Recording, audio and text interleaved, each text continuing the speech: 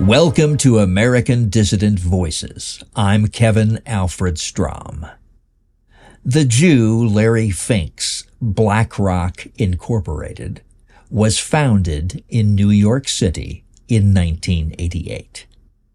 BlackRock is a hedge fund, a financial firm that invests the money of the very wealthy, performs many of the functions of a bank, such as creating derivative securities, which isn't much different from creating money like banks do, and using the power of their huge wealth under management, forcing the hands of the many, many companies whose shares they own to do their bidding in both the economic and political realms. National Vanguard writer Andrew Hamilton tells us, quote, Jews are heavily overrepresented in hedge fund management. More often than not, the privileged Jews turn around and use the vast wealth they've skimmed from the productive sector of the economy to advance anti-white, pro-Jewish, and left-wing causes, thereby harming America and the world in two ways. Economically, through callous and short-sighted market operations, and politically, through their quote-unquote philanthropy and lavish political donations. George Soros has done enormous harm to whites worldwide in this manner. Paul Singer is another such individual. He pushes homosexuality and other Jewish causes within the Republican Party and at elite gatherings in Davos, Switzerland, and other places. Unlike the so-called robber barons of yore, who in most cases were economically productive and innovative men, there is no media or academic crusade against today's robber barons. Despite their social and economic power and privilege, the names of hedge fund managers are virtually unknown, even to educated and informed people, never mind the general public. Close quote.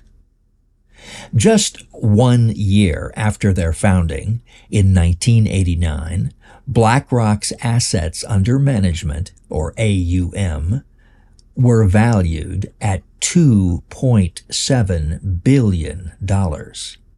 Amazing how quickly these young Jewish entrepreneurs succeed. Couldn't be nepotism or any other kind of dirty deals, could it? Perish the thought. By the end of 1992, they managed $17 billion in assets. By the end of 1994, the figure was $53 billion. In 1999, their AUM was an astonishing $165 billion after just 11 years in business. Today, they hold an almost inconceivable $10 trillion portfolio. For those not used to dealing with such numbers, that's 10,000 billions of dollars, or 10 million millions of dollars. Let's think about that in perspective. That's the equivalent of 40% of the GDP of the United States. BlackRock manages 10 trillion, and the gross domestic product of the United States in 2022 was just $25 trillion. And BlackRock is just the largest of many such hedge funds operating in the United States. Add in all the other Jewish-run hedge funds, and what percentage of the U.S. economy is being managed by Jews. It's got to be a lot more than half. And they're heavily in bed with the Federal Reserve, too. In 2020, BlackRock was chosen by the Fed to manage all its purchases of private corporate bonds, thereby closely interlocking the firm with the official Jewish ruling class of the United States. The Fed, whose stock is exclusively owned by largely Jewish private banks, ultimately controls all money creation in the U.S. In that way, diverting a huge revenue stream from the ever-helpless and ever-clueless white taxpayers into BlackRock's coffers. BlackRock has also been dubbed the world's biggest shadow bank. A shadow bank, as I discussed earlier on this program, is a legally questionable firm which performs many of the same functions as a bank, but due to Talmudically debatable legal loopholes, operates outside of normal banking regulations. Shades of Sam Bankman-Fried, except many thousands of times larger and many thousands of times more closely linked to the banking system and the regime in Washington, which is in effect just another asset of said system, and thus far more likely to get away with all its far larger crimes and scams than was upstart Jew Bankman-Fried. Speaking of Sam Bankman-Fried, who pretended he held Bitcoin purchased by his customers, but who really had stolen it for his own private profit and to shore up his fantastically unstable scams and frauds, BlackRock has now applied to the Securities and Exchange Commission, SEC, headed by another Jew, Gary Gensler, for permission to issue a supposedly Bitcoin-backed ETF, or exchange-traded fund, which, if approved, might help BlackRock to create, quote-unquote, paper Bitcoin and fraudulently manipulate the price of that pristine and scarce asset, just like other financial vultures have manipulated the precious metals market by creating paper gold and paper silver that is traded on the big New York and other stock exchanges. Some say now far in excess of the actual stock of those metals that actually exists in the real world. That's the kind of thing the Jews like to do. As I have shown you before on this program, let's also look at yet another reason why the Jews are strong enough to be a deadly threat to our people. And that reason is the power of money. Jews dominate the world of money in America. We have documented here that about 72% of the executive management of the Fed and of Wall Street banks and hedge funds and the regulatory agencies that are supposed to protect us from Wall Street are comprised of Jews, more than 3,000% higher than their proportion of the population. When low interest, or these days no interest or negative interest money is created by the Fed and by the banking system in the trillions upon trillions of dollars and at an ever-accelerating rate, who do you think gets this money first before it is invested and marked up and loan sharked to the suckers further down the line? The people who are first in line for the newly created money, especially the bankers who create it to begin with and their close associates, increase their wealth tremendously. One, because they get the money before prices are bid up by the market. And two, they get it at near zero cost. Who wouldn't want to invest in 100, 1,000 different schemes, some of which will surely pay off big time, if the money is essentially free? Ordinary citizens never used to have such windfalls, and the stimulus money we've gotten recently is just a tiny eyedropper's worth compared to the ocean of dollars that the banks and major corporations that are in bed with them and the NGOs they fund have been awash in for many, many decades. This getting the money cheap and getting the money first is called the Cantillon effect, from the 18th century French economist who first described an early version of the phenomenon. BlackRock is also one of the main pushers of so-called ESG on the investment world. ESG stands for environmental, social, governance. And as we've proved on past American Dissident Voices programs, ESG resembles Communist China's social credit score that is given to every citizen and determines how he is regarded and treated by the regime and its affiliated capitalist businesses. Love the party and its agenda? Increase your score.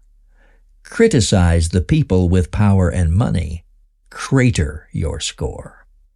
Long before you ever heard of ESG, it was adopted by major businesses and financial firms. Many, perhaps most of them now, have ESG sections on their websites and in their corporate reports. And more sinister, they also have ESG criteria they pledge to use when deciding with whom and on what terms they will do business. ESG dictates who can sell things online using the Jew's debit and credit card system. And, of course, our church's book publishing and distributing arm, Cosmotheist Books, has been repeatedly and consistently denied such services, despite an immaculate financial record and balance sheet. Even without those cards, though, you can still buy our books online using Bitcoin or cash equivalents like checks and money orders. Even the world's richest man, outside the Rothschild family's empire anyway, Elon Musk, had to bow down to BlackRock and ESG. When he was planning to accept Bitcoin as payment for his Tesla automobiles a few years back, Musk got a personal call from BlackRock's Larry Fink, who, in a very anti-Bitcoin mode then, told him that the energy used to protect the world's most secure money network was somehow wasted and caused climate change. Even though, 1, Christmas lights, 2, the existing banking system, of which BlackRock is a part, and 3, the very Jewish business of internet pornography, each use at least as much electricity as it takes to secure the Bitcoin network, and together use more than 3 times as much. Musk backed down. It's beyond interesting that BlackRock is now trying to create the nation's first Bitcoin ETF. And it will be even more interesting if they succeed after several other companies made pretty much exactly the same proposal and were rejected by the SEC over the last couple of years. Fink is getting increasingly blatant about his power over businesses these days. Just a few days ago, at a New York Times sponsored event, he came right out with it. When asked about corporate policies regarding race, diversity, sexual perverts, and self-mutilating transgender eunuchs, he stated, quote, "Behaviors are going to have to change. You have to force behaviors.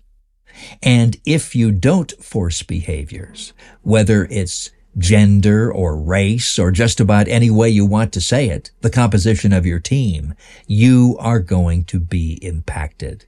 We're forcing behaviors. It has to be imbued in the culture of the firm. Behaviors across the entire firm and in every region have to be similar.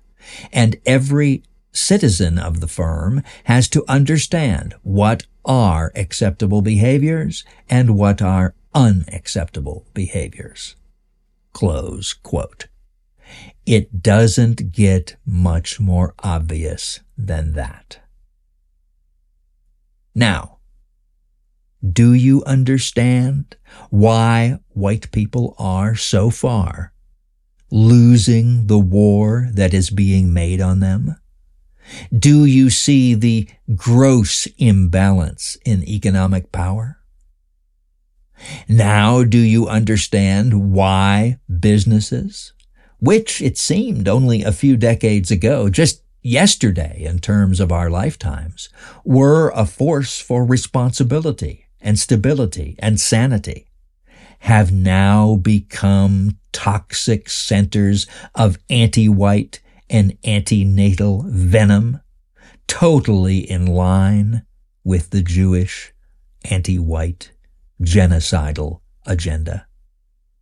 Do you see how they are beholden to those who hold such a large proportion of their stock, and even in the case of non-stock companies, determine whether or not they can get credit or sell their products and services with the banking system's usury cards?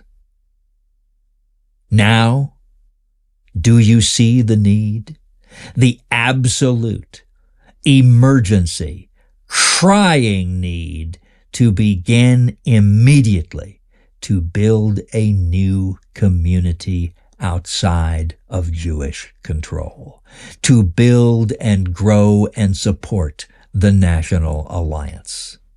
If you do, I urge you to write us immediately, either by postal mail at Box 4, Mountain City, Tennessee, 37683, USA.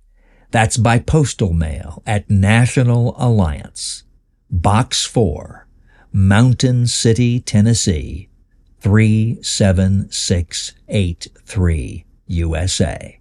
Or by writing to us using the contact form on nationalvanguard.org. That's all one word, nationalvanguard.org. Until next time, this is Kevin Alfred Strom reminding you of the words of Richard Berkeley Cotton. Freedom is not free. Free men are not equal, and equal men are not free.